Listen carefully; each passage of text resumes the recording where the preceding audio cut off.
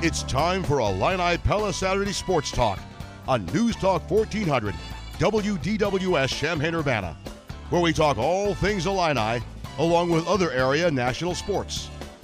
Join the program by calling 217-356-9397 or send a text to the Castle Heating and Cooling text line 217-351-5357. You can also email us at talk@wdws.com. Now, here are your hosts, Loren Tate and Steve Kelly. Good morning, everybody, and welcome to the program. The Kofi Coburn saga continues. We also have open play in AAU basketball, so the coaches are out on the road. The third assistant coach of the U of I has been named, Tim Anderson. We'll talk more about that. The NIL is 10 days old, and the Wild Wild West is rolling with that. The Cubs can't beat anybody but the Cardinals, and the Cardinals can't beat anybody. Well, they beat San Francisco yeah, they did. 2 out of 3. But they can't beat the Cubs, that's for sure. That series continues today after the Cubs won yesterday. Those are some of the things we'll be talking about this morning on the show. The phone line is open, 217-356-9397. How are you getting along? Well, I'm getting along good. I'm glad to see that, that Illinois is very definitely in the picture for Kofi. I mean, I know that it's a scary time, and he could wind up elsewhere in collegiate basketball, but it's encouraging to look down at Atlanta and see him seated with Alexander, who is an assistant coach for the Illini, and I guess they had meetings with Underwood down there with him and his family, huh? Yep, and like I say, that situation continues, and a lot of people are not living and dying by it, but a lot of people are staying on the chat boards and refreshing all along. Brad Sturdy, by the way, will be one of our guests coming up at 9:15. He was in Birmingham. He's in Atlanta today watching players, so we'll talk to him about it. But a lot of folks obviously want to know what Kofi's going to do, and now that he's officially pulled out of the NBA draft. Well, I think that certainly he faces a situation at Kentucky, if he goes there, a competitive situation at the center position. Not that he wouldn't be the main guy, but I'd see that as a split situation. When you with Toshibe, I can't pronounce the name properly, but that's close. Oscar, yeah, let's call him Oscar. Yeah, but he is there, and no doubt it would be limited minutes, I would think, at Kentucky for Kofi. And you could make a case. People have been doing it all week, and will continue to do it till he decides what he's going to do. Where does he fit best? I don't know how we can answer that with just the wide open field that it is with this NIL and what is going to be promised. There are negotiations going on right now that we don't even want to know about this. Right. I mean, it's massive. We're talking about hundreds of thousands of dollars here. I mean, that's what we're talking about, and we can kid ourselves that it isn't happening, but it is. And you're not supposed to be making offers in advance. That's inappropriate recruiting. But it's happening.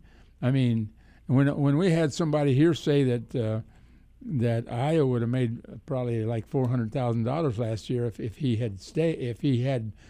if NIL had been in then, maybe that's an exaggeration, maybe it's not. I don't know, but I do know that North Carolina made a massive offer to Garcia, the junior college transfer. I mean the transfer from Marquette. Yes. And I mean they made an offer that he couldn't turn down. They must be making similar offers because they're on a roll. Yeah. They just got another commitment for a guy next year. I mean, how much money are we talking about? But just think that junior from I think his name was Jalen Lewis.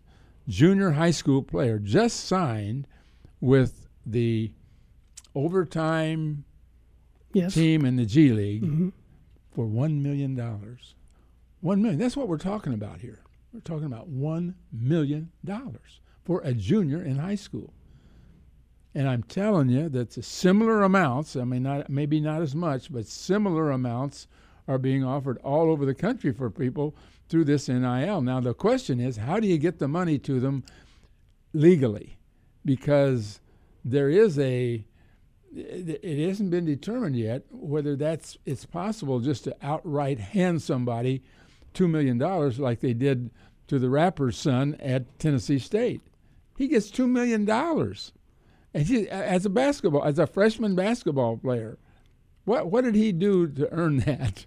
Or FedEx the money like Kentucky did years ago. Well, that's right. They have that package fall open. This thing is going to be so, and the other part of it is maybe there is no limit. Maybe when it goes to court, that the judge will say, I don't care how much. I mean, why do I care whether it's, I made you this example with Iowa. What if somebody, or Kofi, what if somebody just wants to take a picture with him and have him sign it? How much can that person give him for that picture? How much? Can you give him $100? Can you give him $100,000? I mean, there's that much money out there floating around. Well, what do you get for a signed picture of yourself? About 2 cents. Face on the side of a coffee mug, maybe. Well, you saw what a businessman in Miami did, right? He's paying the whole Miami football team, University of Miami, $500 a month. A piece. 90 players. For 6 months or whatever it is. Over $500,000 he gave them. $550,000. I'm flabbergasted. That's got to make the guys that aren't stars feel pretty good. They're at least, maybe it's a smart move. At least they're getting the feeling of. All he did was he wants to help Miami football. Sure. That's his only concern. He's got the money. He's a millionaire. So by golly, he's going to give away $500,000 to the players, and they get $500 a month every month for the next year. If you got an opinion on that or anything else, Kofi's situation, give us a call. We got an open line here at the beginning and throughout the day. I mentioned Brad Sturdy. He's going to join us at 9:15. Coming up at 9:30, Patrick Embelton. He's the director of football recruiting for Brett Bielema and the Fighting Illini. He'll spend some time with us. At 9:45, Steve Lanter, former Illini basketball player, who this week donated $2.5 million to the Ubben Basketball Project. He'll join us from Arizona.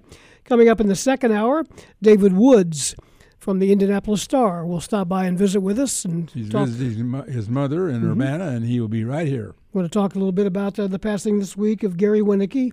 Sorry to see Gary go, obviously, at age 83, one of the real pioneers in collegiate track and field and cross country. He was kind of an expert in the half mile. Yeah. He had so many good 800-meter guys. Yeah, he had actually from the quarter mile on up, and the half mile especially, and of course the mile with Lebady and with guys like Virgin who ran even further, longer distances. And also passing this week, one of your contemporaries, Ron Ferguson, the basketball coach. Ron Ferguson was the coach of the Thorn Ridge team that in 1972 won every game, and by a margin of 14 points or more every game for the entire season. That's the Quinn Buckner team with Lloyd Batts and Mike Bonzik, and I can't remember the other two. Rose, I think, was the starter on that team. I can't remember the other one. But anyway, this is one of the great teams in the history of Illinois basketball, and it was deemed to be the best up to its time and for years after. And Fergie was a University of Illinois graduate and got that job at Thorn Ridge and built that from no school. It was a new school. I remember when I was in Hammond, it was a new school up there. Thornton was the only school, and then of course later there was Thorn Ridge and Thornwood. Mm-hmm. He was 89. Gary Winicki passed at 83. And so David Woods will visit with us and talk about Gary Winicki. And then at 10:30, Kendall Gill. We'll talk some basketball with Kendall.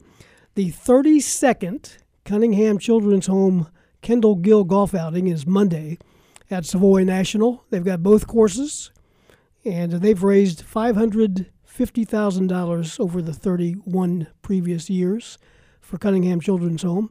You said Savoy National, Savoy International. That's the airport. The golf course is Savoy National. Augusta National, Savoy National.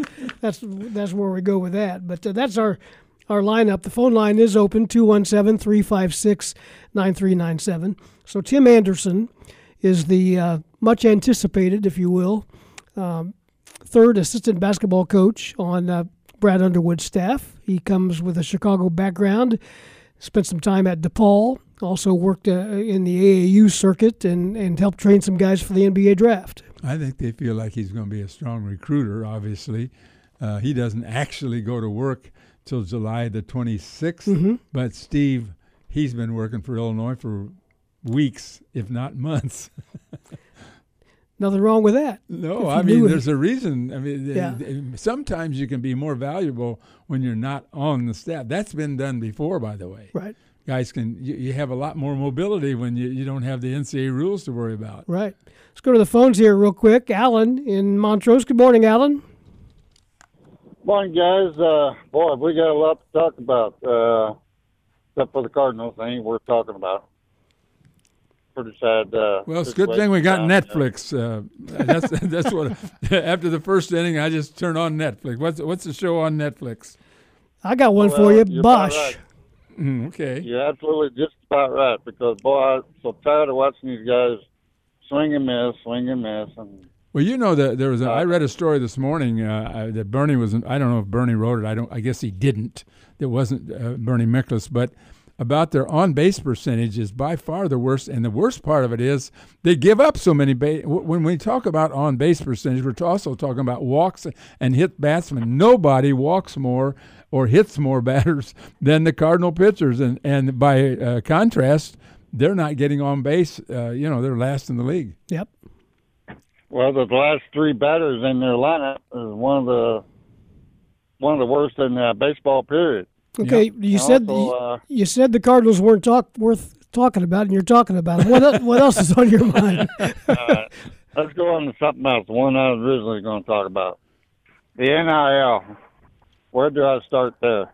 I see so many situational problems with that, and I don't know how it's going to get rectified. I'm just wondering if Cam Buckner and that bunch really thought this all out, because. Well, yeah. I mean, you can't be the only state not doing it. It isn't a case of Cam Buckner. Cam Buckner didn't do anything wrong. He's just meeting the competition, and you got to do it.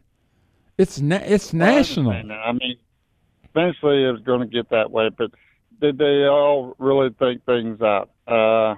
What's the rules going to be? Is the NCAA going to be able to institutionalize these rules? Well, I can see it getting to the. Go ahead. Well, it's all going to be decided by a judge. I just keep saying that. I mean, any rule that the NCAA has now is subject to adjudication. Yeah. I brought up something, Steve, and I know this is outrageous, okay? But if you're 21 years old and you're competing and they're selling beer at the games, why can't you endorse beer? You mean to tell me a judge is going to say, oh, he can't do that, but he's 21 years old. He's his drinking age. I'm not saying he should be drinking. I'm just saying that he can endorse it. And you tell me how the judge is going to rule on it. I can't tell you that. Well, I know I can't either, but what I'm saying is that the NCAA rule doesn't matter until a judge has ruled on it. Right. The situation now is not only are you going to go after recruits, you're going to have to recruit your own ball players every year. That's right. Year after year. That's right. And that's going to be daunting. I mean, every year is going to be probably a total changeover. I can see it getting to the point with boosters and corporations getting involved that this becomes a cesspool to the point where the universities will just give up sport. I can see that coming in about 20, 25 years. Well, I won't be around to see it, so well, neither will I. Yeah, neither will I. Somebody have to let us know how that went. Hey, Alan, thanks for the call. Appreciate it. Send me a message. Yep. Let's go to Jim in Champaign. Good morning, Jim. Hey, good morning, Steve and Loren. I'm glad Loren brought this up about Thorn Ridge. In last year, about 14 months ago, we didn't have any sports news at all that was, any at all, and none of it was good, except we did find out that the University of Illinois is going to host the state basketball tournament again. Right. And to me, that was it was so cool because 50 years ago, my brother played point guard on Lawrenceville's basketball team, and that was the first year they had the two-class system. Mm-hmm. And so I was hoping that the State Farm Center might bring back Thornton Ridge team, the guys that were on there. I think there was Lloyd and Boyd Bats. Well, I know that Lloyd and Boyd both played. I can't tell you which years I know Lloyd played in 72. I don't know which year Boyd played. Maybe he played in both. I'm not sure. Well, I'm not either, but I do know that it would be cool to see my brother come back to the State Farm Center. Well, they might have a 50th anniversary thing in 2022. That'd be good. And that's what I was. Yeah. I was like, man, that would be awesome if they have that. I don't know if it's in the works, or before you know it, it's going to be in January or February of next year. And anyway, I just hope he gets to come back and step on the floor of the State Farm Center. And it's too bad Fergie can't be back. That's right. That's right. Great guy. Yeah. Anyway, that's all I called. Thanks for your call. Yeah, thanks, Jim. We appreciate it. It is 9:15. This is Illini Pella Saturday Sports Talk. I mentioned Brad Sturdy is going to join us. He's with us on the telephone this morning. Hey, Brad, how are you? Good. How are you? Good. Do you know where you are? Are you in Alabama or Georgia this morning? I'm in Alabama now. I'm on my way from Georgia, and I'm actually in the car, and I'll be in Birmingham in about 25 minutes. So. Okay, we'll help kill some time on your drive for you here real quick. First of all, let's get your thoughts on the hiring of Tim Anderson as the third basketball assistant. This is something that probably wasn't a big secret over the past few weeks, but it is now official. What do you think? Yeah, I think it's a great hire. I think Tim brings great connections not only in the Chicago area but also elsewhere, and he's well respected by people. He's trained NBA players. He has the ability to, he's helped kids who develop into NBA players. So you look at his list of guys that he's trained, and man, it's an impressive list, and so that's a great selling point as Illinois talks about player development and things like that. That Tim has a track record for doing just that, and so I think he's great there. He's got great connections not only in Illinois but also across the country. Really rounds out the staff well with Chester's, obviously East Coast connections, and then you've got Jeff Alexander with his connections, and it's really a home run staff. I mean, it's about as good as you could have expected when you consider that they lost all three staff members in this offseason. And that's about as good a recovery as I could have expected from Brad Underwood. Brad, this is Loren. What took this so long? I mean, we've known about this for weeks, or at least we've been told about it. And why didn't they announce it a month ago? Well, I don't know that there was any. I think they just finally reached the point where they decided they needed to announce it. He's actually helping run the EYBL. So he's going to be in front of these kids now. I believe he's actually down here in Birmingham at another event at the Hoops Prep Hoops event. So he's actually down here, and so although he's training guys and doing things, he doesn't start till July 26th. So he can still be working in his job as helping run the EYBL. So he's going to be in front of kids, and they know now he's going to be an Illinois coach. So Illinois is going to actually have him plus 4 coaches out this July period. So I give them actually 5 coaches out during this period. So it's pretty good deal for Illinois, and actually maybe a little advantage for them. Talking to Brad Sturdy from IlliniGuys.com, there's still a position on the staff apparently yet to be filled, a non-recruiting position. What do you hear about that? Yeah, it's going to be filled. I'm not quite sure when it's going to happen. It could be in a week or two. Just have to stay patient on this one. It's going to be if it ends up being the person I think it is, I think people are going to be really happy. So we'll just have to kind of let that play out. But I think, Brad's definitely going to fill that position, and it'll be a person that I think has, a lot of, has a great track record and also would be someone people are excited to see. Speaking of seeing how things play out, give us an update if there is one on Kofi. I know he was spotted down there in, what was that, Birmingham where he was? Or Atlanta? He was in Atlanta at the Under Armour event with one of his old AAU coaches, right? And so it was great because Illinois can actually, because Kofi's one of their guys, they can talk to him. So they can sit with him and talk to him a little bit at different times. And so Jeff Alexander was able to do that. I think Brad Underwood's going to be there today. I actually got to talk to Kofi a little bit Friday night. It was fun. We didn't talk about where he's going to school, but we did talk about important stuff like Instagram live videos and video games and stuff like that. But Kofi is he's going to make a decision. I would think it's going to be the next couple weeks. He wants to take a visit or two and just see some places. I think the biggest thing is he just wants to make sure that he does what's best for him in his future and try to find out. I think he's a kid who wants to make sure he gets it right this time, and I think Illinois is the best choice for him from from all the name, image, likeness that he could create. The fact that he'd come back and be probably a first-team All-American, he's going to be a face of the program, and just I think it's the best place for him, but I think he's got to decide that for himself.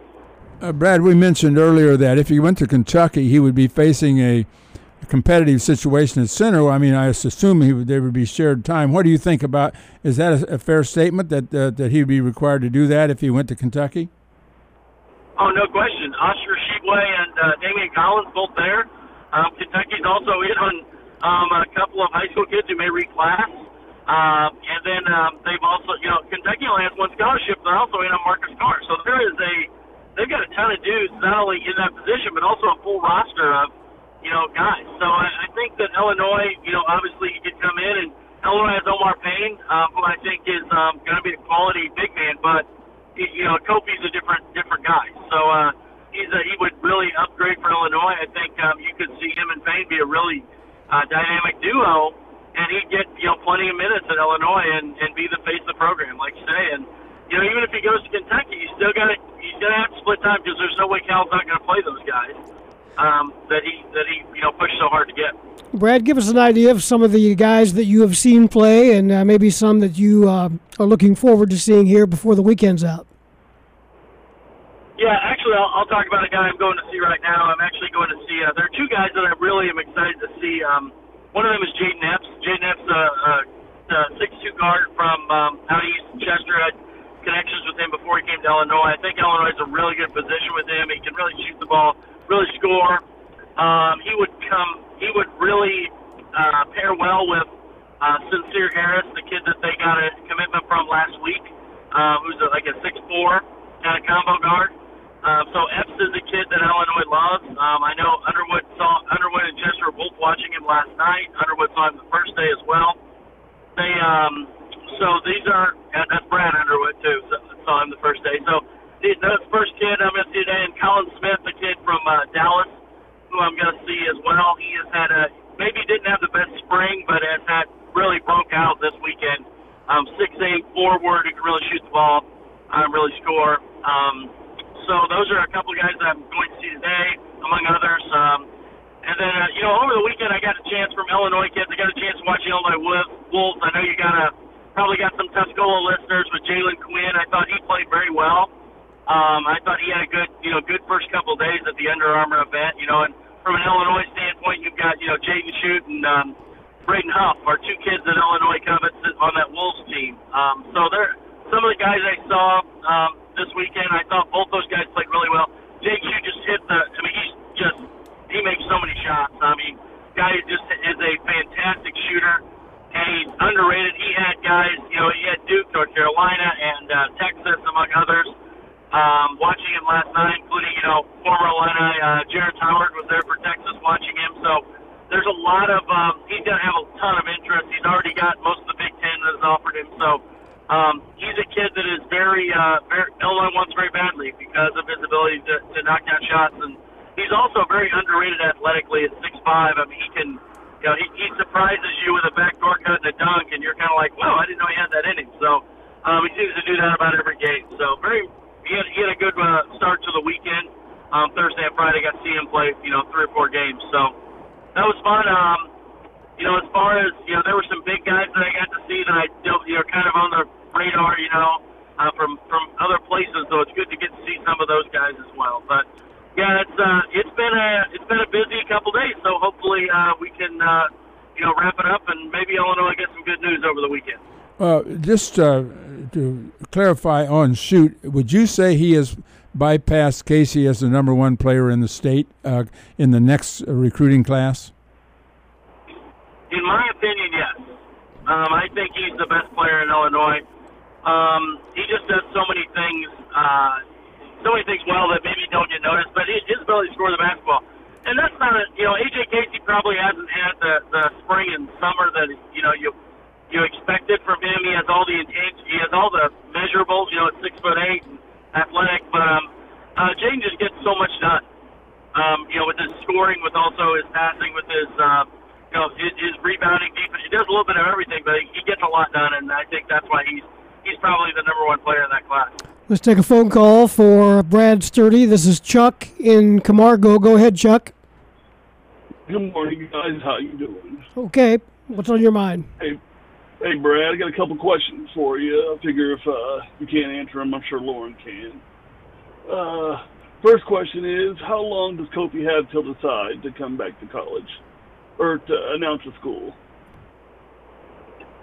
Well, Kofi just has to enroll in classes in August, so he could wait as long as he wants. I don't think he wants to wait that long, but he could wait until August to actually make his announcement or decide. Okay. My next question is, I'm hearing rumors that Nick Irvin might be on board staff. Can you confirm, or have you heard anything about that? That was a rumor that's going around. I don't think that's going to be the choice for the staff. I don't think Nick Irvin's going to be on the staff at least next year. Okay, one more question, I promise. How much can a player make off this NIL a year? Is there a limit?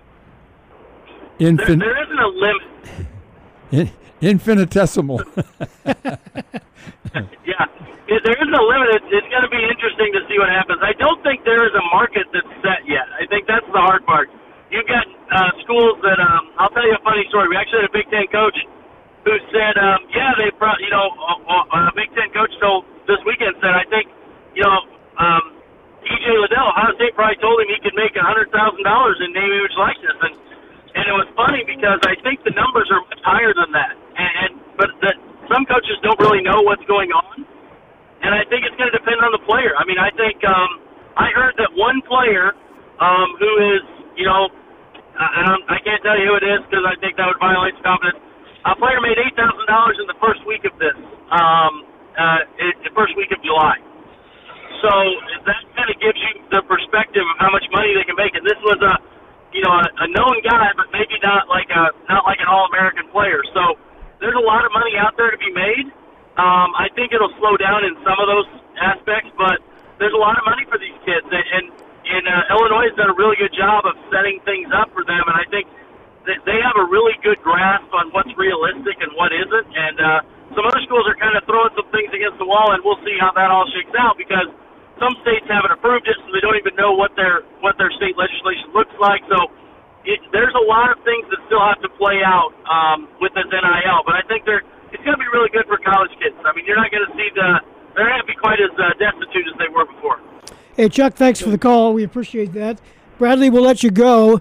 I'll give you an assignment, something to think about while you're watching basketball. Figure out a way for you, me, and Mr. Tate to get in on this NIL stuff.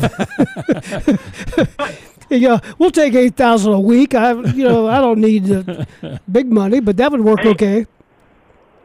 I usually have to pay $8,000 a week for anybody to want to see my likeness. So it doesn't work as well for me. So good stuff, Brad. Keep up the good work, and we'll see you soon. All right, thanks, guys. Appreciate it. See you. That's Brad Sturdy from IlliniGuys.com. I got a correction to make. Got a call, and I'm sure this is correct. Boyd Batts played for Thornridge. Lloyd Batts played for Thornton.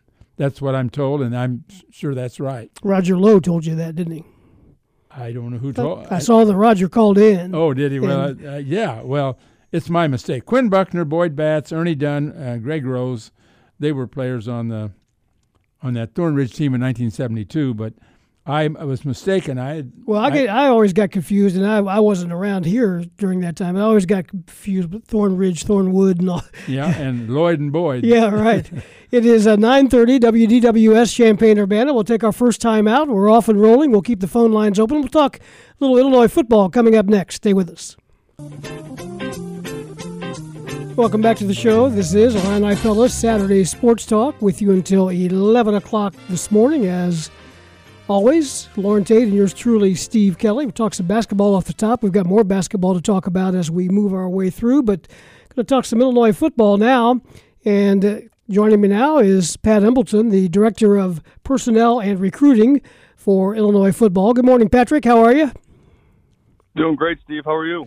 Good. If my math is correct, I think we're about 49 days away from that kickoff of the first ball game. It'll be here before you know it. Tell me what's new. How have the first 6 months of Brett Bielema's era gone? Realizing hadn't played a game yet, but has everything gone okay from your viewpoint as far as getting the attention of players across the state and the country? Yes, Steve. It's been fantastic. Just really well received throughout our state. The messages that the players are listening to and everything has been unbelievable. Like you said, we are undefeated right now, so that's always a positive sign. But we are excited. Like you said, 49 days away till kickoff, and we couldn't be more excited to showcase what we have on the field this season. You've been around a while and served under a few head coaches here. How important to you, in your opinion, is the fact that you have 21, 22 super seniors back that have been there, done that, and played in the Big Ten? You really can't put anything on it, Steve, just because of the experience is the biggest thing, right? Like, these guys have been through years of experience of college football. They've been at the biggest stage. Now, last year they weren't able to play in front of fans, but they're able to show the younger guys who haven't been in front of 80, 90,000 people how when you get on the field, it's really just a game, right? Still 22 players on a field at one time. So that part is unbelievable, and I think having the most super seniors back is going to be invaluable to not only those guys to help their stock moving forward, but to our freshmen as well. This is Loren. I'm concerned about the defensive side of the ball, and it looks to me like initially Bielema has gone for offensive players in the next class, receivers and offensive linemen mostly. How many total players do you intend to take, and will there now be more of an emphasis on defense? Well, I think yes, Loren, you're right. We do have more offensive players committed at this time, but that doesn't mean that we're not recruiting defensive players. It's just we have less open spots on the defensive side, you could say. Mm-hmm. So our targets aren't. They're a little bit fewer, so we have to do some more digging this upcoming season. There's a lot of guys that we want to wait and see them play their spring season their senior seasons as well, to make some final decisions on guys. And we had over 500 kids at camps this past summer on our campus. So there's a lot of guys that we've kind of pinned to do some early senior evaluations on. Based on, in other words, you want to see them play when the season starts and before you make a decision on some of them. Is that right? Yes, sir. That's correct. And okay. And what? How many players do you intend to take in this class? So we'll probably end up signing close to 20 high school players this class, and that always leaves us some wiggle room open for any graduate transfers or really with the one-time transfer rule coming through. That gives us some wiggle room to assess our needs after the season's over, to really kind of see what other positions we need to take at that time. That's just about the position that everybody's taking in it. I mean, you got to leave room for later recruiting and the transfers. The transfers can be vital, I would think, in filling key positions. That's 100% right. Yeah, the transfers they help bridge some some immediate needs right away. And kind of talking to Steve's point earlier on, they have experience. So just it helps bridge that gap, and so you can help develop your younger guys to be game ready. Is it too late to still recruit players for this season? Transfers? I mean, are there still people out there? There are. So July 1st, kind of the transfer portal basically turns over to the new year, and so anybody that was in the portal before July 1st is still allowed to immediately transfer. But anyone that enters in after the July 1st, they have to wait a whole year. So the month of June was really big as far as having people on campus for the first time in over a year. What are you coaches doing in July? Do you get a little vacation time? Is this the last opportunity you might have for a while to get a little time off? Yeah, this is. My daughter's actually staring at me right now. She's ready for me to take her swimming. But we have, we get about 3 weeks off right now. And, we still do staff meetings, and that's a great thing that the pandemic had taught us was how to operate, working away from the office. So we still do some staff meetings while we're on vacation. But for the most part, this is a chance for us to really kind of hone in and be with family and spend time with our kids.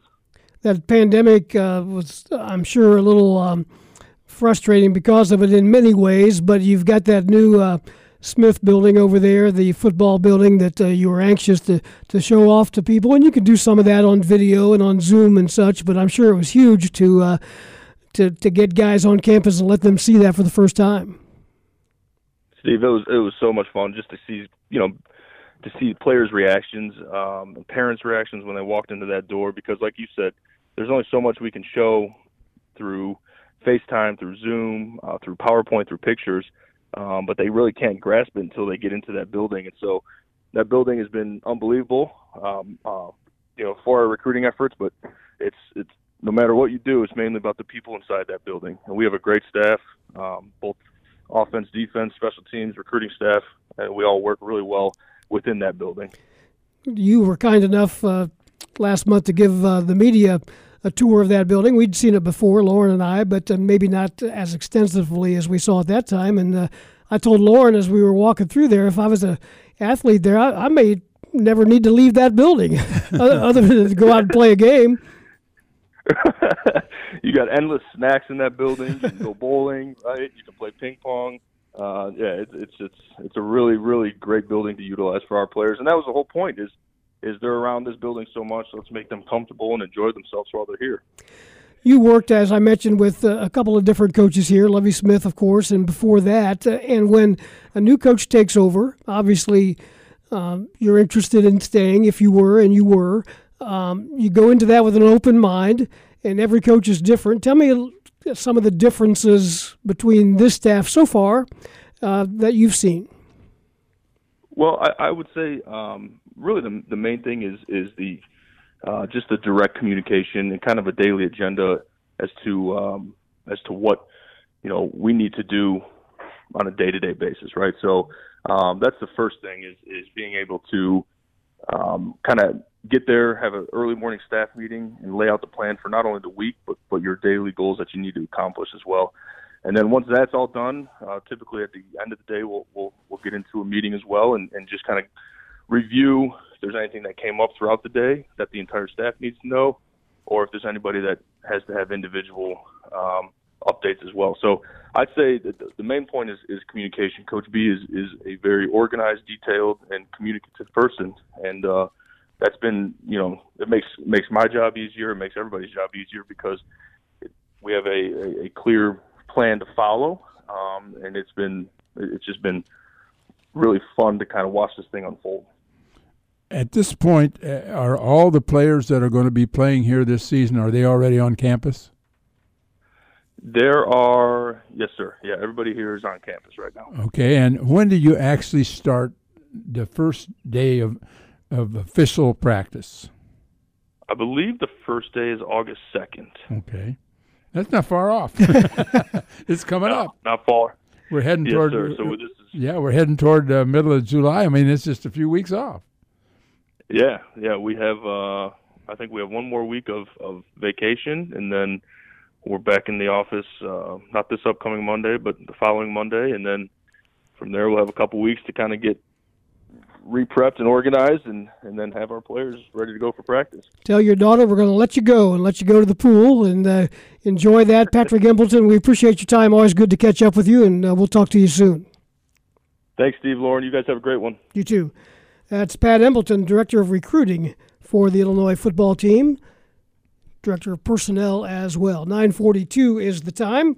We'll take a break and talk some more Illinois basketball and other items as well with Steve Lanter, former Illini basketball player. Stay with us on Illini Pella Saturday Sports Talk. Welcome back to the program, everybody. Illini Pella Saturday Sports Talk. It is 9:45 here on WDWS Champaign-Urbana. This is Steve Kelly along with Loren Tate, and we're here until 11. The phone lines are open, 217-356-9397. Thanks to our guest, the first portion of the show, Brad Sturdy. We talked some Illinois basketball recruiting and other items as well. Also, Patrick Embelton, the Director of Recruiting for Illinois football, joined us. Now we're happy to welcome to the program former Illini basketball player Steve Lanter, Bellevue, Illinois native, and Belleville, Illinois native, and former Illini basketball player back in the late 70s. Good morning, Steve. How are you? Hey, Steve, Lauren. Good morning, guys. Thanks for having me on. Yeah, I want to talk to you a little bit about Illinois basketball, but if we want to start with the donation that was announced this week from you for the Embelton basketball facility of $2.5 million, and you've been actively involved in Illinois basketball over the years. But talk a little bit about your decision to make that donation at this time. Yeah, Steve, pretty easy decision for me, and it everything that, they put into the press release, was absolutely true. I just felt it was time to give back. I look back at my time at Illinois, playing for Lou, honestly, playing for the State University, and just what it meant to me, personally and professionally. It just catapulted my career, as we said in the article. And I'm at a point in my life now where so many of us that own businesses, run businesses, we're very strategic about how we approach that, right? We have plans, we strategize, we execute. And when it comes to our giving, though, we don't, right? We're just not that intentional. And Emily, my wife, and I just recently went through kind of a generous giving strategy conference, and we just started thinking about what areas of our life where things have happened that have really influenced us in a positive way. And Illinois basketball is at the top of the list, and we're called to give joyfully and sacrificially, and this was easy, right? I've remained really close with Chris Tuttle and Rod Cardinal, Josh, Brad, all the Illinois basketball program. And so, when the need arose, it was just an easy decision. So very, very happy to be part of it. You mentioned Coach Henson, and we all think of him many days, if not every day, but it was just about a year ago that we lost him, and I know he was a big influence in your life. Coach was so good to me, and I look back and he gave me my shot to run point on that team, and how that's translated into helping me run a business, right? I mean, to run the point, you're kind of the captain, you're the leader on the floor, and just trying to get the four of the guys to act as a team and distribute and make sure everybody's involved and successful. So it was great. I mean, I'm forever indebted there. It was a great situation for me coming in, even as a freshman, and he gave me my shot, and I'm thankful for that. Well, Steve, I've never asked you this question about what it felt like when you got injured, and what was your record before the injury? Was something you run for like 15 in a row? Is that right? Lauren, it was that 79 years. It was kind of a magical year, at least for me, and I think for everybody that was involved back then. We had great chemistry, and just everything was really clicking. And we started off undefeated and kind of rose the ranks, and if memory serves, I think we got all the way up to like third in the country. And of course, Big Ten was loaded that year. It was just, I was probably, I don't know, I'm going to say 5 teams that were probably in the top 25. And of course, Michigan State with Magic was sitting there at the number 1 spot, and rightfully so.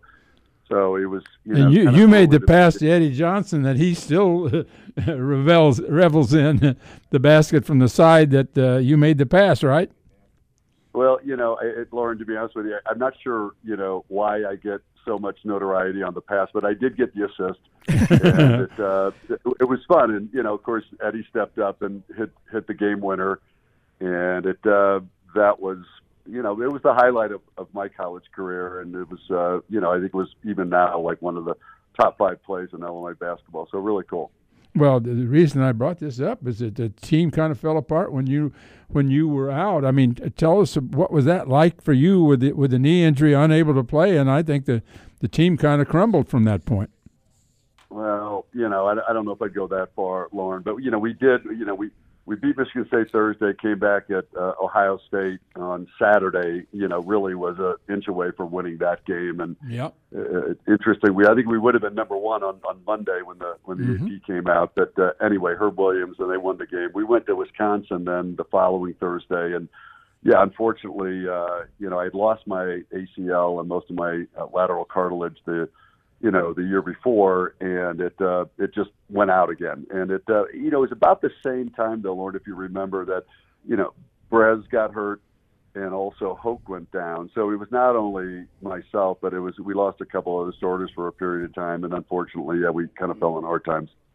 Well, let's get back to the good news. By the way, how's the thing with you and Larry Lubin? The two of you made a contribution scholarship-wise in behalf of Lou. How's that going? Yeah, let me just – I really want to give a huge shout-out to Lubes.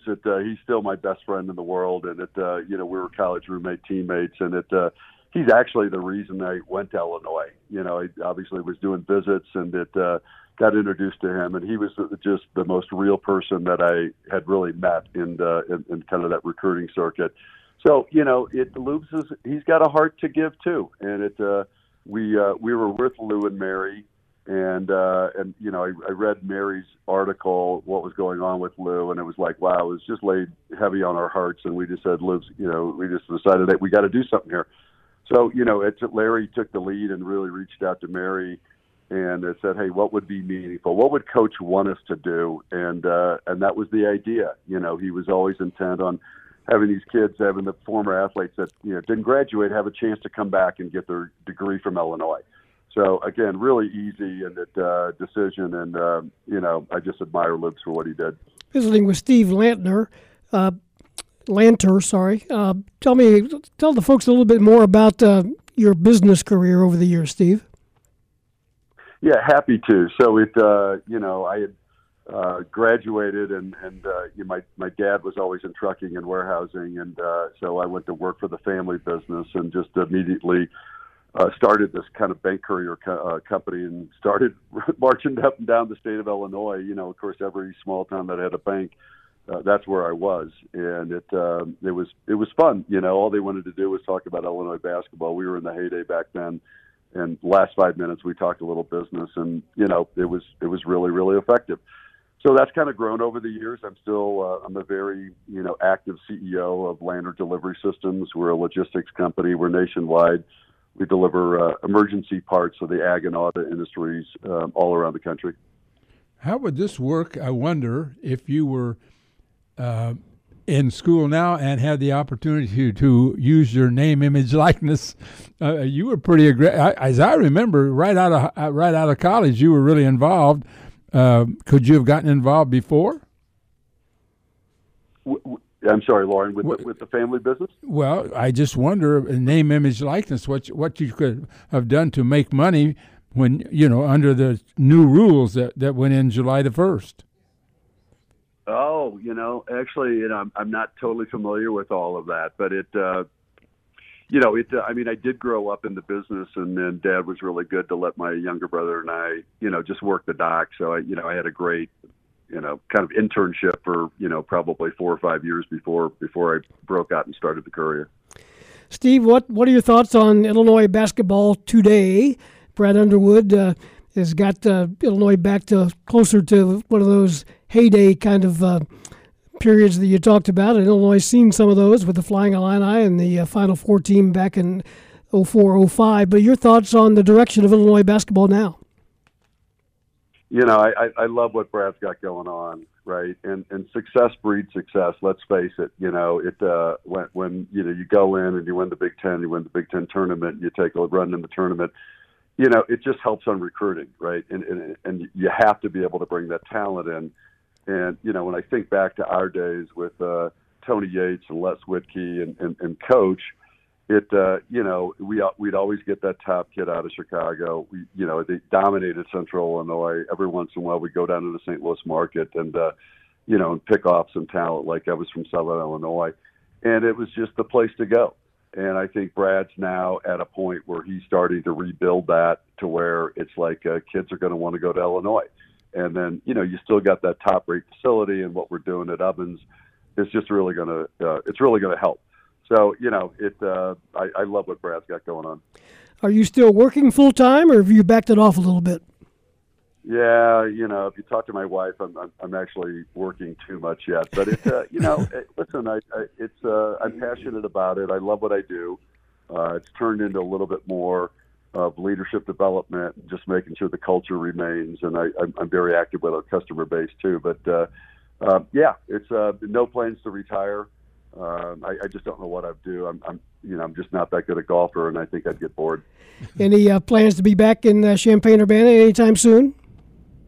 I've got a lot of friends back in the Champaign, Urbana area, and I live in wife and I live in Scottsdale now. We summer in Aspen, so our life's extremely blessed. But I always try to get back, at least once and see friends and take in a game. We'll take a phone call for Steve Lanter. Bob in Urbana, go ahead. Yes, I always thought when you were playing point guard at 6'5" or 6'6", I thought that was the key element, because you could see over the defense, you could stand at the point and distribute the ball around as easy as anyone. Was that part of the success that you had at the time because of your height at the point position?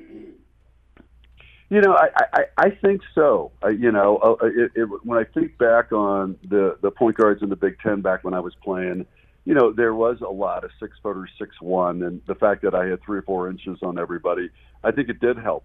There was it was still predominantly teams playing man-to-man defense, but people would throw those zones up on us, and the ability to throw the alley-oop, to Hoke and to Brez and to some other guys, I think it was a real advantage.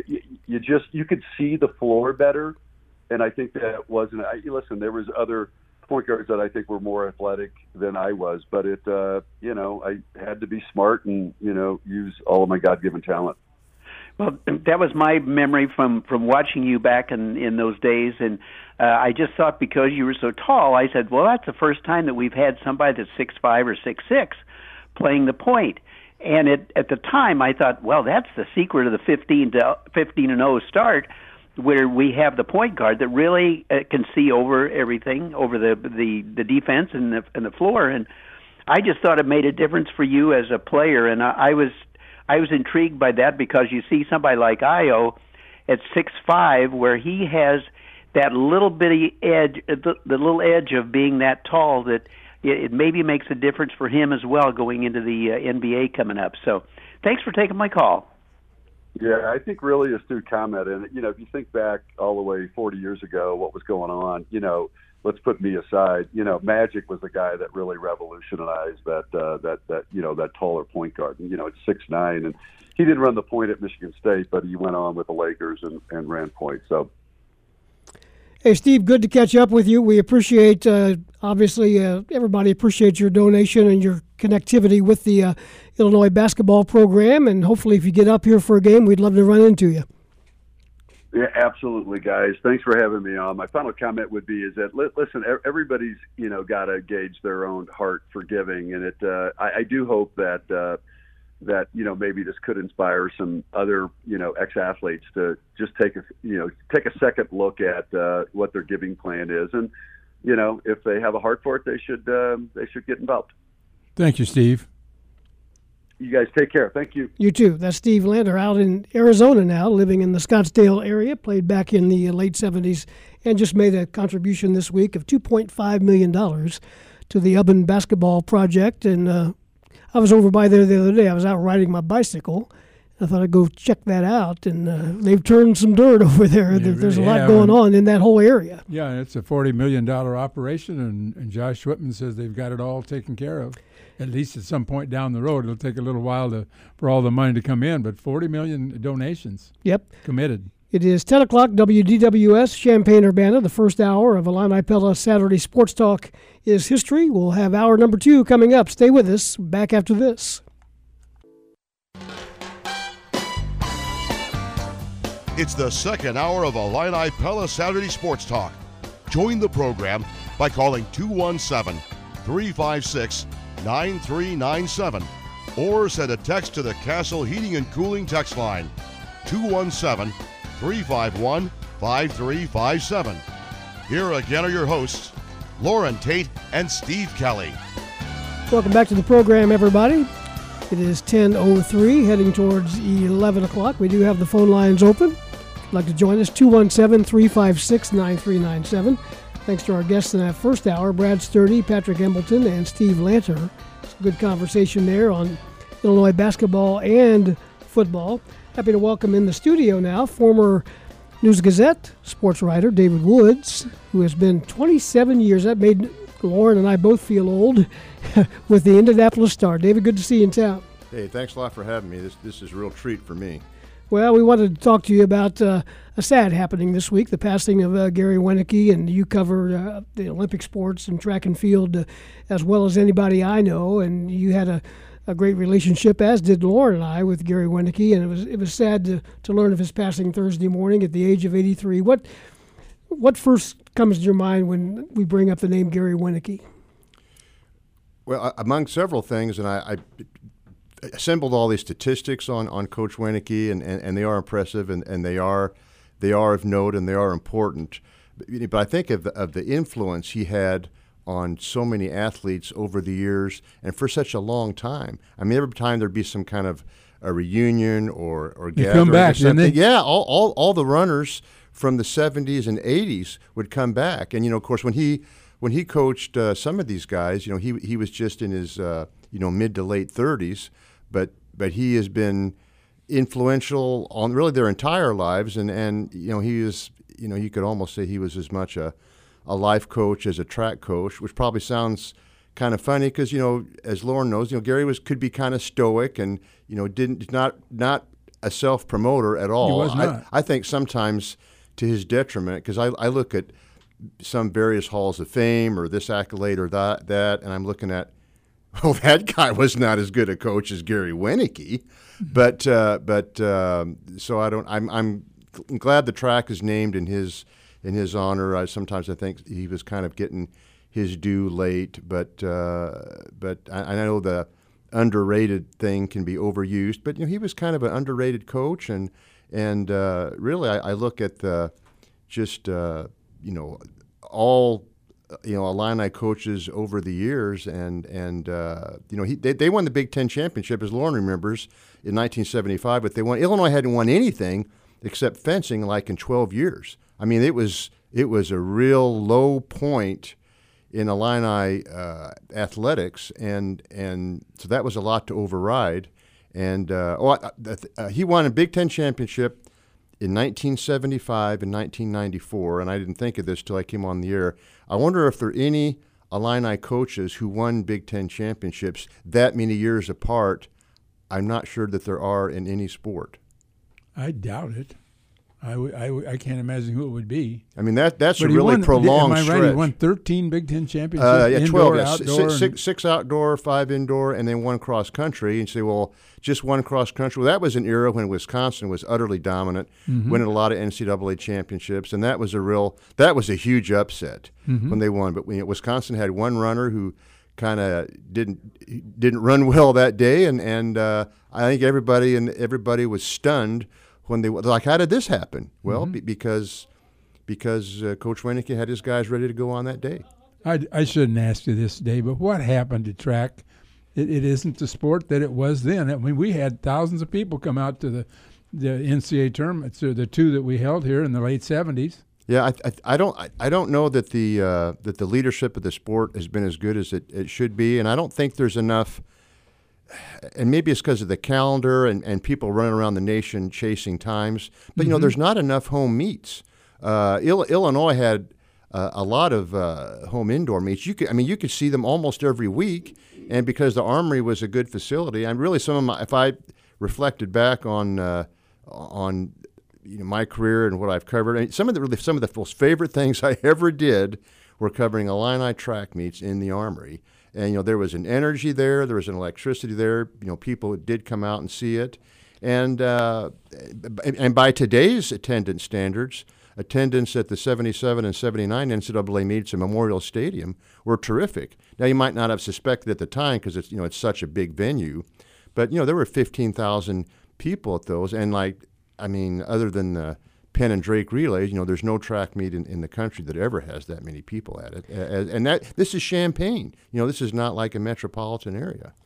We do have the phone lines open. Let's take a call. Steve in Princeton, what's on your mind this morning, Steve? Well, two things mentioned. You got the Lloyd Bass situation covered earlier because I know he played at Thornton with Jim Ard when they won the state championship. But secondly, if Jim Shepard happens to be listening this morning, I'm just hope the people get his health restored because he's supposed to MC the Illinois Basketball Hall of Fame banquet on August 28th in Redbird Arena in Normal.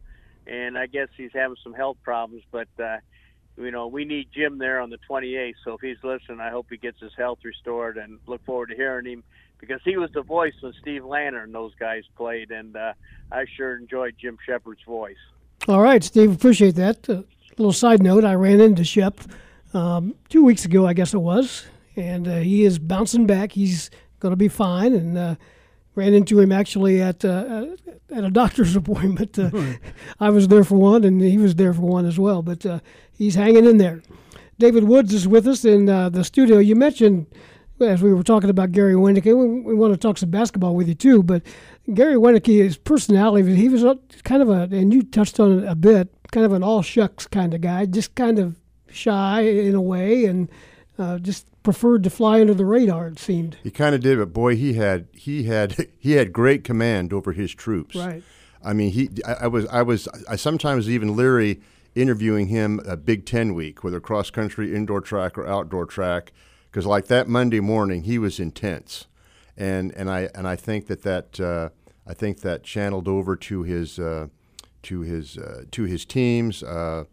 I was really want to thank Bob Osmussen publicly. He did I thought he interviewed me yesterday. I thought he was going to interview some other people too, but on some of his remembrances, and Bob did a terrific job on that story. But I was thinking too about the influence he had on people, and Loren would remember this too. There were several really prominent athletes that Gary kicked off the team for misdeeds that I don't even know, including Charlton Iswalen in 1976, because and the Big Ten meet was going to be at Champaign that year, and of course not having his 20 points probably cost Illinois the Big Ten team championship. But he came back. He came back the next year and won everything and helped Illinois finish 7th in the NCAA meet at Champaign. And Charlton, much to my delight, was back at the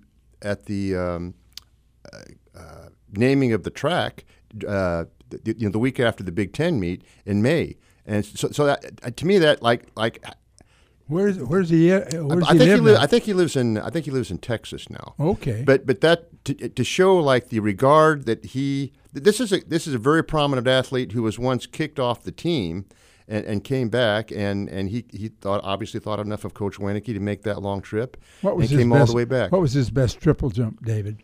He's a little over 55 feet. and in 1975, he almost broke Bob Beeman's world indoor record in the long jump in the Big Ten meet at Bloomington. So Charlton was one of the most dynamic athletes, and perhaps the most dynamic athlete I ever covered in, like, I'm afraid to say, in almost a half a century of sports journalism. But Charlton did that. I mean, another time he kicked off Rod Tolbert, a sprinter, off the team. I think this was like in the indoor season of '87. I thought, well, that's it. They're not going to win the Big Ten now. That's a catastrophe. Well, they went to Iowa City, and without Rod Tolbert, and he was like, talk about points. He was all kinds of points. Well, they won it without him, which was probably pretty humbling to Rod. But then later that outdoor season, he was reinstated, and he had a phenomenal Big Ten meet. And of course, probably the most astute move Gary ever made was to hire Willie Williams as the sprint coach. Are you going to the Olympics to cover that? Not going to Tokyo, unfortunately, but I'll be kind of covering remotely from my condo, and have live results and looking up websites and have TV on all the time, and I'll probably sleep about 4 or 5 hours a day. I know you've been checking out the times. How will the U.S. do? I mean, how is this a championship that they can win? Well, the track team, I think, is very strong, and across the board. It's men and women. Throws, jumps, middle distance. It used to be like there's certain events that the U.S. would just dominate, and other events, well, they'll never win a medal in that. And it's a pretty balanced team.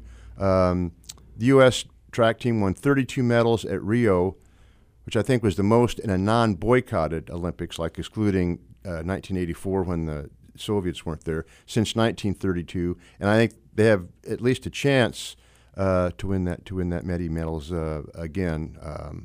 So we'll see. A lot can happen. It's hard to know in a pandemic Olympics exactly what might happen. I was going to say, how do you, and there'll be no attendance other than people from Japan. Is that correct? Well, now they're saying no spectators at all in the greater Tokyo area. So it'll be weird. Although American athletes have competed before no fans for months. So I don't know if. So you're going to have to be focused, because you're sure not going to get any energy from the crowd. Talking to David Wood, sports writer for the Indianapolis Star, former staffer here at the News Gazette. What are some of your highlights of your career? That takes in a lot of ground, I know, but you've covered a lot of different things. Well, yeah, I'd say probably covering the Olympics for the Indianapolis Star. More so than Butler? Yes. Yeah, and you covered 2 runner-up teams, right? Well, and that's certainly a highlight too. Covering Butler's back-to-back runs to the national championship game in 10 and 11, and have written 3 books about Butler basketball. I spent 3 consecutive summers writing books about Butler basketball, which that was unfathomable when I left Champaign in 1994. That's crazy. That was for years the opening game for Harry Combs and the Illini. I remember that. I remember listening to an Illinois Butler game on the radio when you were 6 years old. When I was a little kid, and I'm sure it was at Hinkle Field House. Of course, I think it'd be a really good annual series, or at least a good Big East absolutely, because it's handy. I mean, both teams are in power leagues. It's a really good game, and you don't have to travel that far. And so that's they could just drive over that day. I just think it would be a really. I don't see the downside for either program to just schedule that. Too tough a game. Well, it should be a tough game for either team. Yeah. It would be. You still cover Butler? Yep, still cover Butler. I think this next season will be my 20th season covering Butler, and they've got kind of a bloated roster. Because what's their secret? They're not always successful, but when they had success, what was it? Was it defense? They were very strong defensively, and I think they probably maximized especially when Brad Stevens was there. I think they maximized their strengths and minimized their weaknesses just better than most of their peers. Well, I took you off track, back to track. Oh, that's okay. But that was certainly a highlight. But we mentioned earlier the 77 and 79 NCAA meets at Memorial Stadium. I mean, I was a very young reporter there, but that's definitely a highlight. And Coach Weineke is the one who made those things happen. He had like a separate office over at Memorial Stadium to work on things ahead of that Nationals, apart from his Armory office, just so he could be cut off and not have distracted and prepare for those. But those were good meets, both aesthetically and organizationally. Well, where do we go from here as far as Illinois track is concerned? Well, I'm hopeful that the outdoor facility, which I was fortunate enough to be at for the Big Ten outdoor meet, that is a really nice facility. I was extremely impressed, and of course it has I think the men's and women's track locker rooms. Just the whole concept of it is really, I mean, it's kind of simple, but it's so smart. You have soccer on one side and the track and field on the other, and the locker room stuff in the middle, and Illinois' indoor facility is good too. So I really hope that improves Illinois' recruiting, because I really don't know if a Big Ten school has combination indoor-outdoor facilities as good as what Illinois has. Well, it's just a matter of time. I mean, I think until Illinois bounces back in track, but with the facility.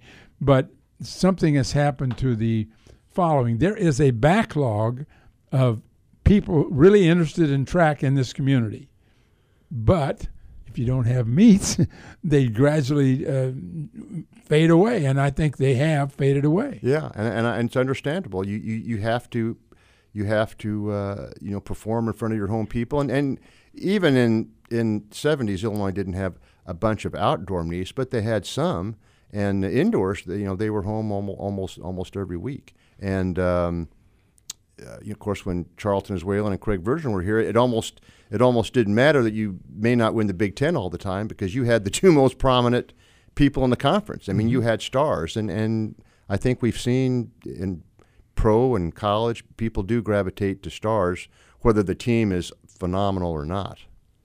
When I first came to town back in the early 80s, I remember some outstanding dual meets, SIU and Illinois, and there was always something going on track-wise that you could go over and watch, and I think it's a big void.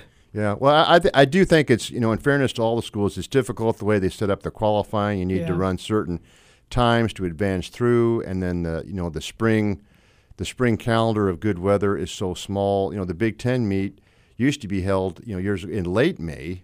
Well, now it's mid-May, and then try to compress other parts of your schedule. So it's just difficult. It's just difficult to make it work and to have outdoor meets home. So really about the only thing you can do to counteract that is to maybe try to be at home more indoors. Let's go back to basketball. You're still covering the Butler Bulldogs. Your take on the rage of the day, the two rages of the day in college basketball, the transfer portal and NIL. Is this a combination Wild West about to happen? I think it is. I think we're going to see a lot of unintended consequences from that. It also could be very instructive and maybe even could be humbling to some football and basketball players, because I think a lot of guys are going to find out they're not really worth as much as they thought.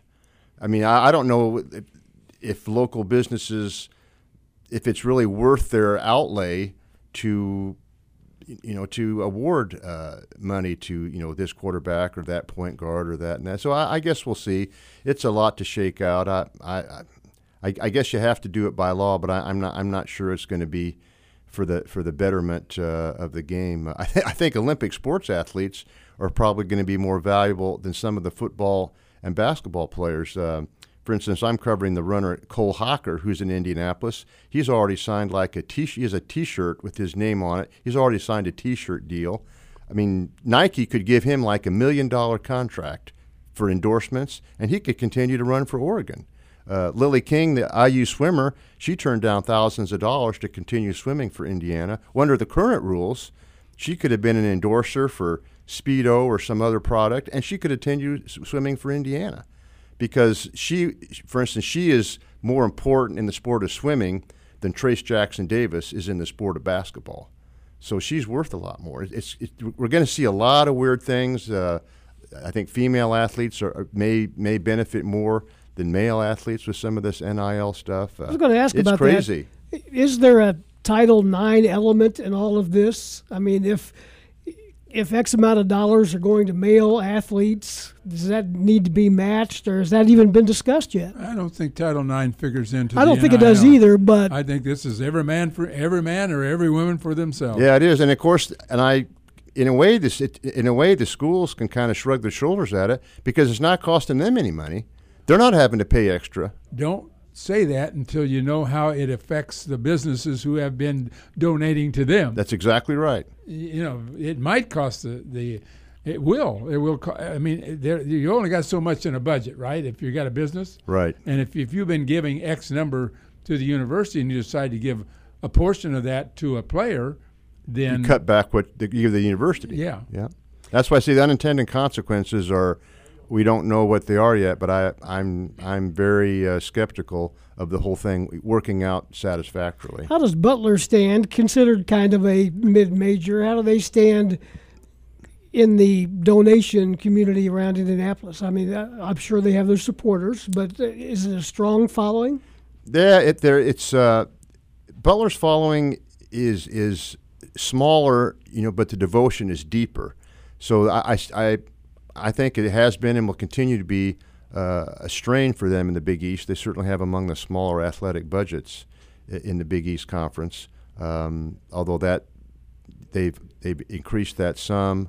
They've always kind of outpunched their weight class. They may continue to have to do that. Oddly, they have probably benefited from transfers more than any program I can think of. I mean, really? I think of Butler's all-transfer team, and it's like unbelievable. I mean, all league players, almost league players of the year. I mean, they're the guys that they have had transfer there have most of them have really turned out well. Especially guys who had to sit out a year, practice with the team the whole year and then come back. Of course, you're not going to have that now. But they have done really well with transfers, and they've got a guy this year named Ty Gross, who was a outstanding player at Eastern Michigan. I think averaged about 15 points, 7 rebounds a game. Is very athletic, and they've added him to 4 other super seniors who decided to come back for a pandemic season. Kidding. So Butler's starting lineup will be older than that of several NBA teams. Do you stay in contact, speaking of NBA teams, with Brad Stevens? No, not really. No, I haven't really interacted with him for quite a while. I was probably, like a lot of other people, a little surprised by him leaving the coaching, going to the front office. I could certainly see him doing it, but he's a very competitive person, so I wonder how long he'll find that to be satisfactory. Do you think any of those talks about him in Indiana, there was ever anything to that? No. Because his name popped up a couple of times. Yeah, it's a delusion held among Hoosier basketball fans. Looks like they're going to be happy with Woodson, though. He's off to a good start. Yeah, he really is. He definitely is. You got Trace. You mentioned Trace Jackson Davis. He's back at center, and they've added a cop from Northwestern, and they've added some players, and so. And he's had a good recruiting year. Yeah. They've definitely got a chance to be very good, and he seems to have a good handle on things, and made former Butler coach Thad Matta as kind of a basketball administrator person, and they're definitely off to a good start. So it'll be interesting to see how this next season plays out on a lot of levels. But they certainly have a chance to be a lot better than they have been. What about Thad Matta? You talk to him much? Not too much. He kind of shies away from the media a little bit, right. But I've interacted with him a little bit. He was always an interesting story, being a local guy here. Yeah. Mm-hmm. Well, David, we appreciate your time. Good to see you back in town, and keep up the good work over there. Thanks for dropping by. Yeah, well, I just enjoy this, and I just hope, and I think people do recognize the contributions that Coach Wenicky made. Not only probably the Illini track team, but the whole athletic program, because he was succeeding and winning at a time when nobody else was. And he had a knack not only for coaching the whole team, but he kind of had that specialty in the half mile and the distance races. Yeah, I call him the Einstein of the 800 meters, and I don't think it's a coincidence that he coached Lee LeBeatty, who was the first runner to run a sub 4-minute mile in the Big Ten. Lee LeBeatty coaches Clayton Murphy, who was an Olympic bronze medalist in the 800 meters in Rio, and just recently won the Olympic trials with the world leading time. So that's a pretty direct link from Wenicky to LeBeatty to Murphy. Okay. Keep up the good work. We look forward to your Olympic coverage. Thank you. Yep. David Woods has been our guest. We'll take a break. Kendall Gill will join us coming up after the next time out. It is 10:26 on Illini Pella Saturday Sports Talk. Welcome back to the program, everybody. This is Illini Pella Saturday Sports Talk. It's 10:30 WDWS. Champaign-Urbana, Loren Tate, and yours truly, Steve Kelly, with you until 11 o'clock. Thanks to David Woods for stopping by and talking about the late Gary Winnicke, who passed away this week, and some other topics as well. We're happy to welcome to the program a frequent contributor to our show. Kendall Gill is with us from Chicago. KG, how are you, my friend? Hey, how you guys doing?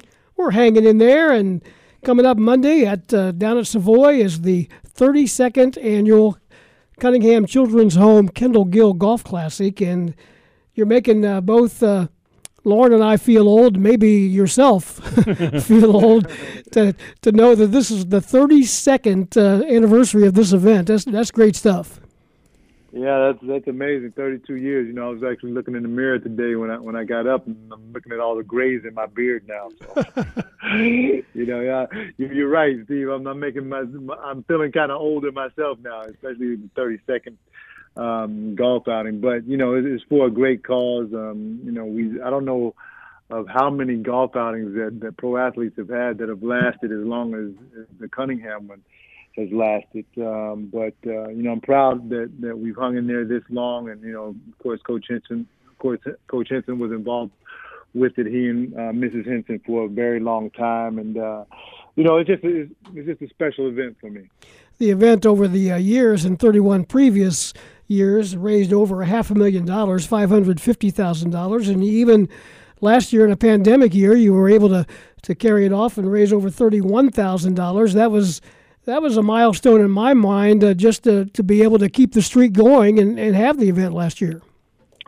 Yeah, it was, because actually I thought that our streak was going to be in jeopardy because of the pandemic, but you know, thanks to the staff at Cunningham, they figured out a way to keep the event going, and you know, it turned out to be a success. Like you said before, we raised $31,000 when I thought we weren't going to be able to raise anything, because you know, I just didn't think we were going to be able to have it. I was talking to Mike Wallner this week down at Savoy, the director of golf, and sounds like you've got a standing room only, a sold out kind of deal there with both courses occupied. Is that right? Yeah, we have another great turnout. Of course, you know, people continue to support the outing, you know, because of the Cunningham Children's Home, because it's such a good cause. And, you know, we want to thank all the participants, you know, for continuing to come year after year after year. I mean, we've had some people that have been there all 32 years. And, you know, they're to be commended for that. And, you know, I'm just happy to come back to my second home, Champaign-Urbana, and help out Cunningham Children's Home in any way that I can.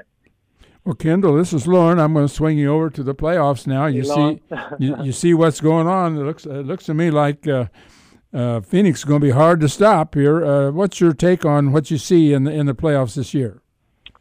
Well, you know, I just think that it's Chris Paul's year. I think that it's Monty Williams' year. You know, of course, we all know about the tragic death of Monty Williams' wife about 5-6 years ago, and his story. And, you know, I think that he's deserving of everything that's happening to him. Now, the series is not over yet, but they sure do look, Lauren, like they're going to be the NBA World Champions. And, you know, they got a great cast of players with Aiden, Devin Booker, Chris Paul. The big three, you know, and I really like the brand of basketball that they play. I mean, you know, we look at a lot of NBA teams now, and they're really conditioned to take 3-pointers or a layup.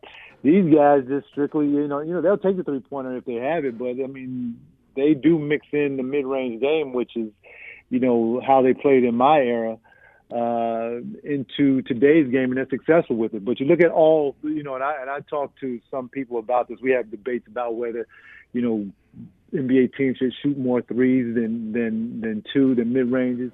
And I say, look at the past 3 NBA champions. You look at the Toronto Raptors a couple of years ago when Kawhi Leonard did a great job. He's the king of the mid-range.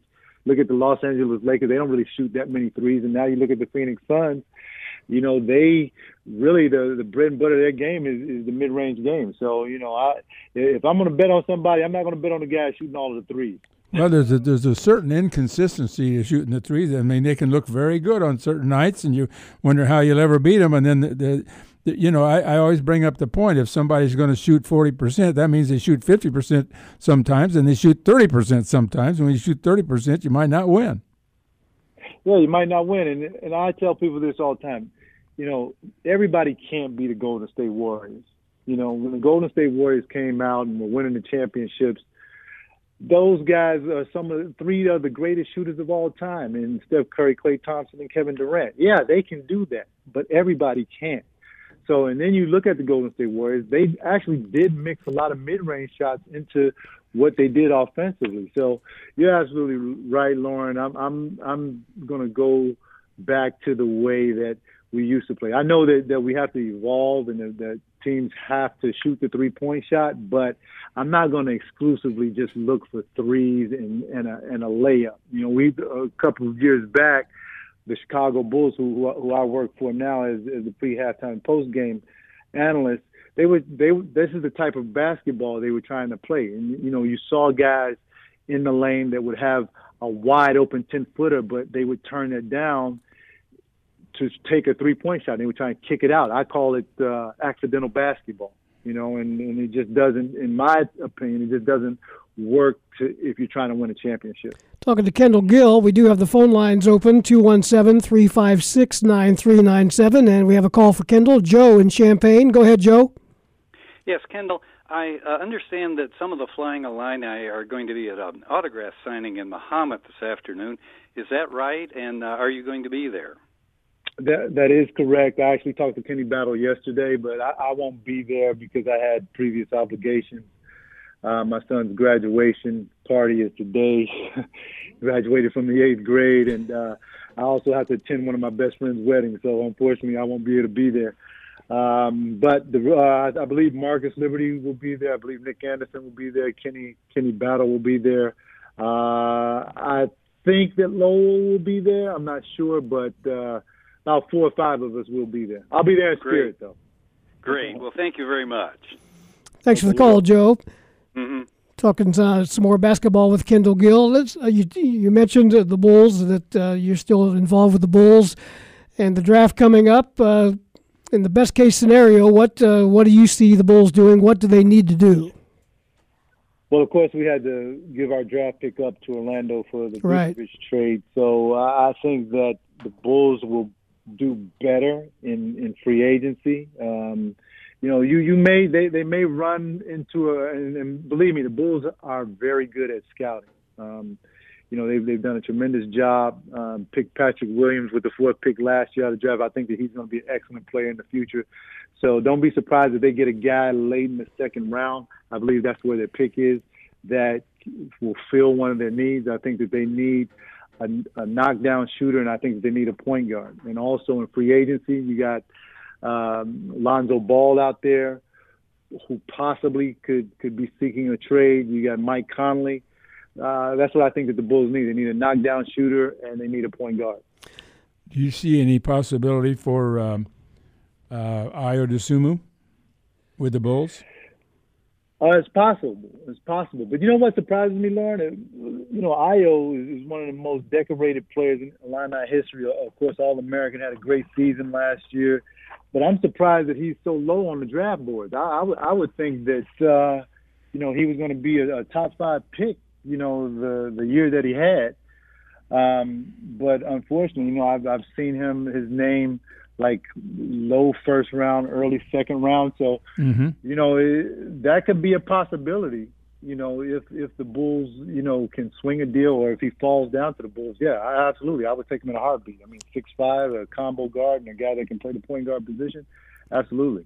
Back in your day, where would a guy like Kofi Cockburn be drafted in the NBA?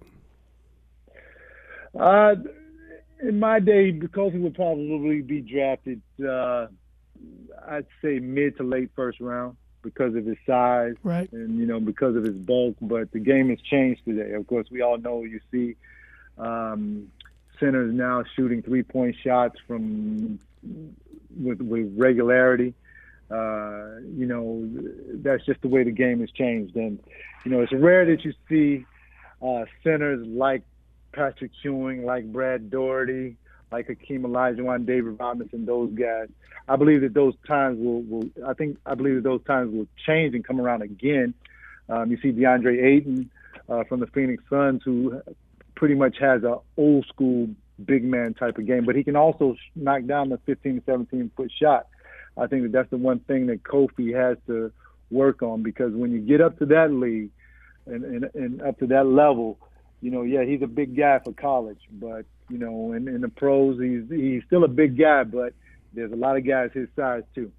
Back in your day as a college player with the Flying Illini, how well could you guys have done with name, image, and likeness? Oh, man. You could have had fun with that, right? God. Hey, Kenny Ballard and I talked about it, Steve Bardo, we talked about that the other day, and we were trying to calculate how much we could make. Hey, listen, that rule came around a little bit too late for us, but I'm happy for the college athletes that they'll be able to benefit and make money off of their likeness. I've always been a guy in support of college athletes being paid because of the amount of money that they make for the universities. And, I know there's a big debate about that, but, we could talk about that for hours, but I'm glad that it's happened. Illinois just recently hired Tim Anderson. They made the announcement yesterday as an assistant coach. He's a Chicago guy. Do you happen to know him at all? Yeah, I know him a little bit. So very, very, very capable. I'm glad he's a Chicago guy because it keeps ties with the Chicago land public school system and the private school system here. We always got to keep our finger on the pulse to see what guys are coming out, and like I said before, if I'm Illinois, I always want to be in the conversation of any player that's coming out of the Chicagoland area. They may not, recruits may not pick us, but we always got to be in the conversation. And if we can get half of those guys, I think that we'll be okay. Speaking of future players, you talked about the 8th grade graduation of your son, Phoenix. Is he getting some attention these days? Yeah, he is, but he doesn't like me to talk about it. Okay. Now he's coming of age. For the first time, he's going to St. Ignatius College Prep here in Chicago, and he told me, Dad, I don't want you to come to practice. And I asked him, well, why don't you want me to come to practice? He says, because I want the coaches to know that I'm working hard for me, not for you. So, that's a sign that he's growing up. And, I sat out in the parking lot almost in tears, but but hey, I gotta let him go at some time. Hopefully he'll let me come to some practices. Now, is he going to be 6'4", 6'5" like yourself, or can you tell yet? Yeah, well, he's 6'2" now. And okay. He graduated from the 8th grade. Yeah, he's 6'2". So, hopefully he gets there. We'll see. Well, back to the Cunningham Children's Home Kendall Gill golf outing on Monday. Is Brad Underwood going to be there? I think I saw where he's expected to be on hand. Yeah, Coach Underwood will be there. Of course, he supported the golf outing ever since he's been here and at U of I, and we appreciate his support. And we look forward to him coming out and talking to the golfers before they tee off. And Mary Henson will be there, I'm sure. Yeah, Mrs. Henson will be there as well. Of course, golf outing wouldn't be the same. Of course, it's not the same without Coach Henson, but it really wouldn't be the same if Mrs. Henson wasn't there as well. But she will come out, and we'll have her parking space for her, just like we always do. So, I'm looking forward to seeing her. I'll give you a little heads up. Loren's feeling kind of frisky these days. The other day he put up his dukes like he wanted to box with me a little bit on the golf course, and I said, I tell you what, I'm going to pass on this, but I got a guy who'll be in town on Monday, and he'll put up the dukes with you. You're still doing some boxing training, aren't you? Oh, absolutely. I still train three days a week in the boxing gym, and I've been lobbying for this fight with Jake Paul for about a year now. If I get that, then I'll really start training full time. But I stay in shape, guys, because you stay ready so you don't have to get ready. Even at this age, I'm still the same way.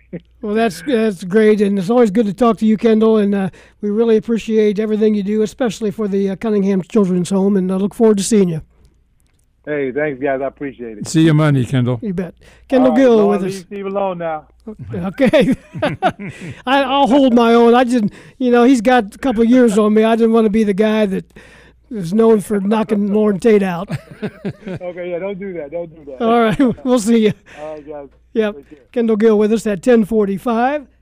We'll take a break and be back with our final 15 minutes. We'll have the phone lines open if you'd like to join us on Illini Pella Saturday Sports Talk. 10:47, Illini Pella Saturday Sports Talk. And if you're in the market for some windows or doors for your home, the folks at Illini Pella are the people to see. They're on North Country Fair Drive in Champaign. They've served this area for many decades now, and they'd like to help you find the perfect window or door, whether you're looking for new or replacement windows or doors.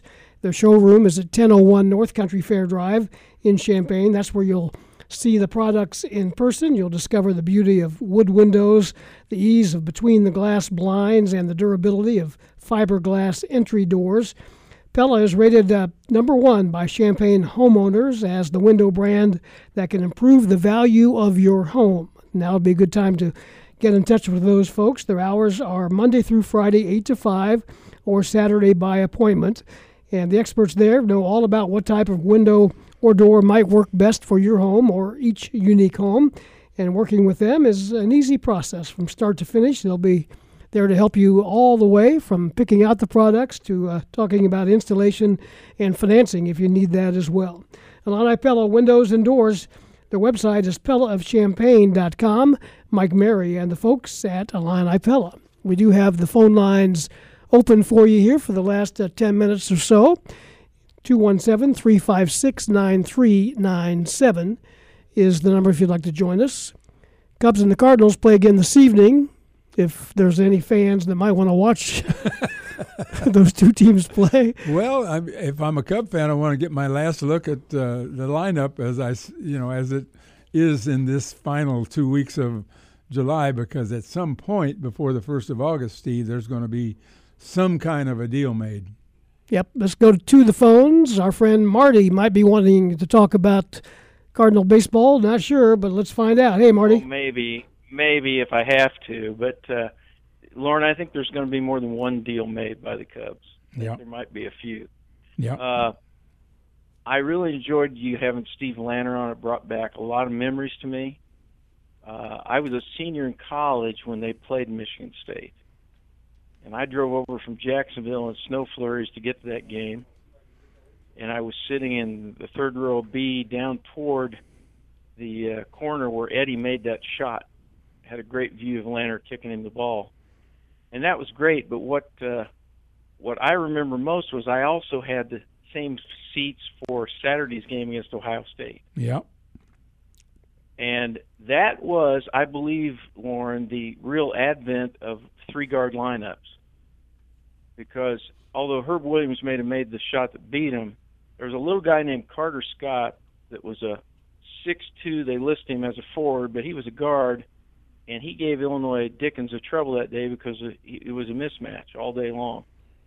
And it was a great game, but unfortunately we lost it. But I remember it well because we would have been number one in the country. I remember Sports Illustrated had a cover the next week that said "A Case of Fratricide." Well, you remember that Eddie Johnson drove in for the winning basket right at the end of the game and got it blocked from dead behind. Illinois would have won the game, been number one in the country. Not that matters because they lost right after that, but lost several. They were going to lose after. Without Lanter, they were in trouble. Yeah, they were. And, and Mark Smith, they tried to, between Judson and Mark Smith, they were trying to make up for that point guard situation. And neither one of those guys was actually quite a point guard. Judson was a shooter, and Mark was better. I thought was better as a forward, but Mark could do about everything. Yep. Mark was an all-purpose. I mean, he could pass it, he could shoot it. He was a heck of a ball player. I thought and defend. Oh yeah, he could do it all. He's quite a player, but Lanter was a quarterback. he was a guy that would run the show, and he didn't care if he scored. And they missed him when he got hurt terribly. But that was I don't think they were going to beat Michigan State that year for the league anyway. I mean, that was a good league that year, as it usually was back then. Yeah. As for the Cardinals, Steve, when you get decent starting pitching, you're in the game, and when you don't, you're not. It's just the way it is. Well, all right, Marty, we appreciate it. We've got another caller on hold, but it's always good to hear from you. I know you do. Take care. Yep, you too. Let's go to Keenan in Champaign. Good morning. You're on the air. Good morning, man. Loren, let's go back to that 77-79 period in which we hosted the NCAA outdoor meet. Now, wasn't that the time we also lost? Can you hear Steve? I cannot hear you very well. Could you speak up a little bit? Okay, can you hear me now? Barely. Okay, how about now, man? Oh, yeah. Now we got it. Okay. Sorry, guys. Loren, let's go back to that 77-79 period in which we hosted the NCAA outdoor meet. Yeah. Wasn't that also the time that we lost the boys' state track meet? Remember? It was supposed to go to Charleston maybe for a year or two until we got that out the way, but we never got it back. I don't know the timing of it. We should have asked Dave Woods that, but yeah, I think that was we hosted both of those outdoor meets and we just never got the boys' state track meet back. Yeah. Okay, man, enjoy your show. Okay. Well, thanks. We appreciate the call. I didn't know the connection there. Right. There may be a connection. We had a text earlier. Back to baseball real quick. Any idea what the Cardinals will do at the trading deadline, and what would you do?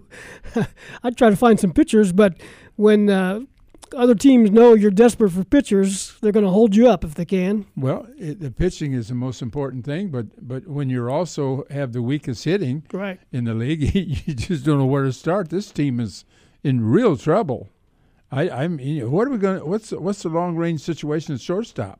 What's the long-range situation at second base? I mean, I like Edmund. I think he's a good player, but he's not getting on base. No. I mean, it's he hits the ball, but he hits into outs so frequently and never gets a walk. And so, that's and, of course, you're going to lose Carpenter. I mean, I'm sure this will be his last year. So they'll be able to discard some money. Yesterday when he looked at strike three with the bases loaded, I was ready to lose him right then. Well, just keep walking. It's a season-long problem. I understand. It isn't, but anyway, what the Cardinals have to do right now is to start constructing or building a plan for next season. This season's gone. Now you don't give up; you keep playing, but they're not going to go anywhere this season with this team with the problems that they have. And I don't know how you build that starting rotation, but they've got to figure out a way to start doing that. Right. 10:55. Need to take one final break. We'll do that and be back with some final words. Stay with us. We're in the home stretch here. Illini Pella Saturday Sports Talk. About 2.5 minutes remaining in the show. We appreciate everybody that gave us a call. One other note, Illinois women's basketball got a nice verbal commit this week from a player in Chicago. Her name is Camille Jackson, plays at Butler College Prep. She'll be there as a senior this year. Yep, she's a 2022 recruit for Nancy Fay, who has two new coaches. Would you say that's the best recruit she's had since she's been here? I think so, at least potentially. Yeah. Yep. And Corey Irvin and Hernando Planels are her two additions to her coaching staff. One last thing I want to say about Kofi. Mm-hmm. Orlando Antigua, I'm told by people who I think know, Antigua has told him all along from the beginning and even up to now that he is best if he returns to the University of Illinois. Everybody's thinking, well, because Antigua's gone to Kentucky, that's where he will go. And I'm sure they have a great relationship, and I'm not sure what they say in private, but Antigua has certainly publicly made it clear that he favors he thinks that Kofi's better off to return to Illinois for his third season. I think a lot of people think that. but we don't know what Kofi's people were. No, that's right, and we don't know what Kofi's thinking. Quick question we had off the air. Yeah. And I don't know if we know the answer, but can a college student call and ask a coach what he or she can expect to make in endorsements at a school? That would fall into the recruiting area, I Right. assume, and that is not appropriate. And I will say 99% of them will do it. Right. I mean, it's going on all the time, and it's improper, I guess, for you to promise anything. But look, that's what's going on. And that's going to take care of the show. Our thanks to our guests, Brad Sturdy, Patrick Embelton, Steve Lanter, David Woods, and Kendall Gill. Thanks for all the folks that called in as well. On Illini Pella Saturday Sports Talk, Dave Leake is our producer. Thanks to Dave as well. On WDWS Champaign-Urbana, this is Steve Kelly for Loren Tate. Have a good weekend.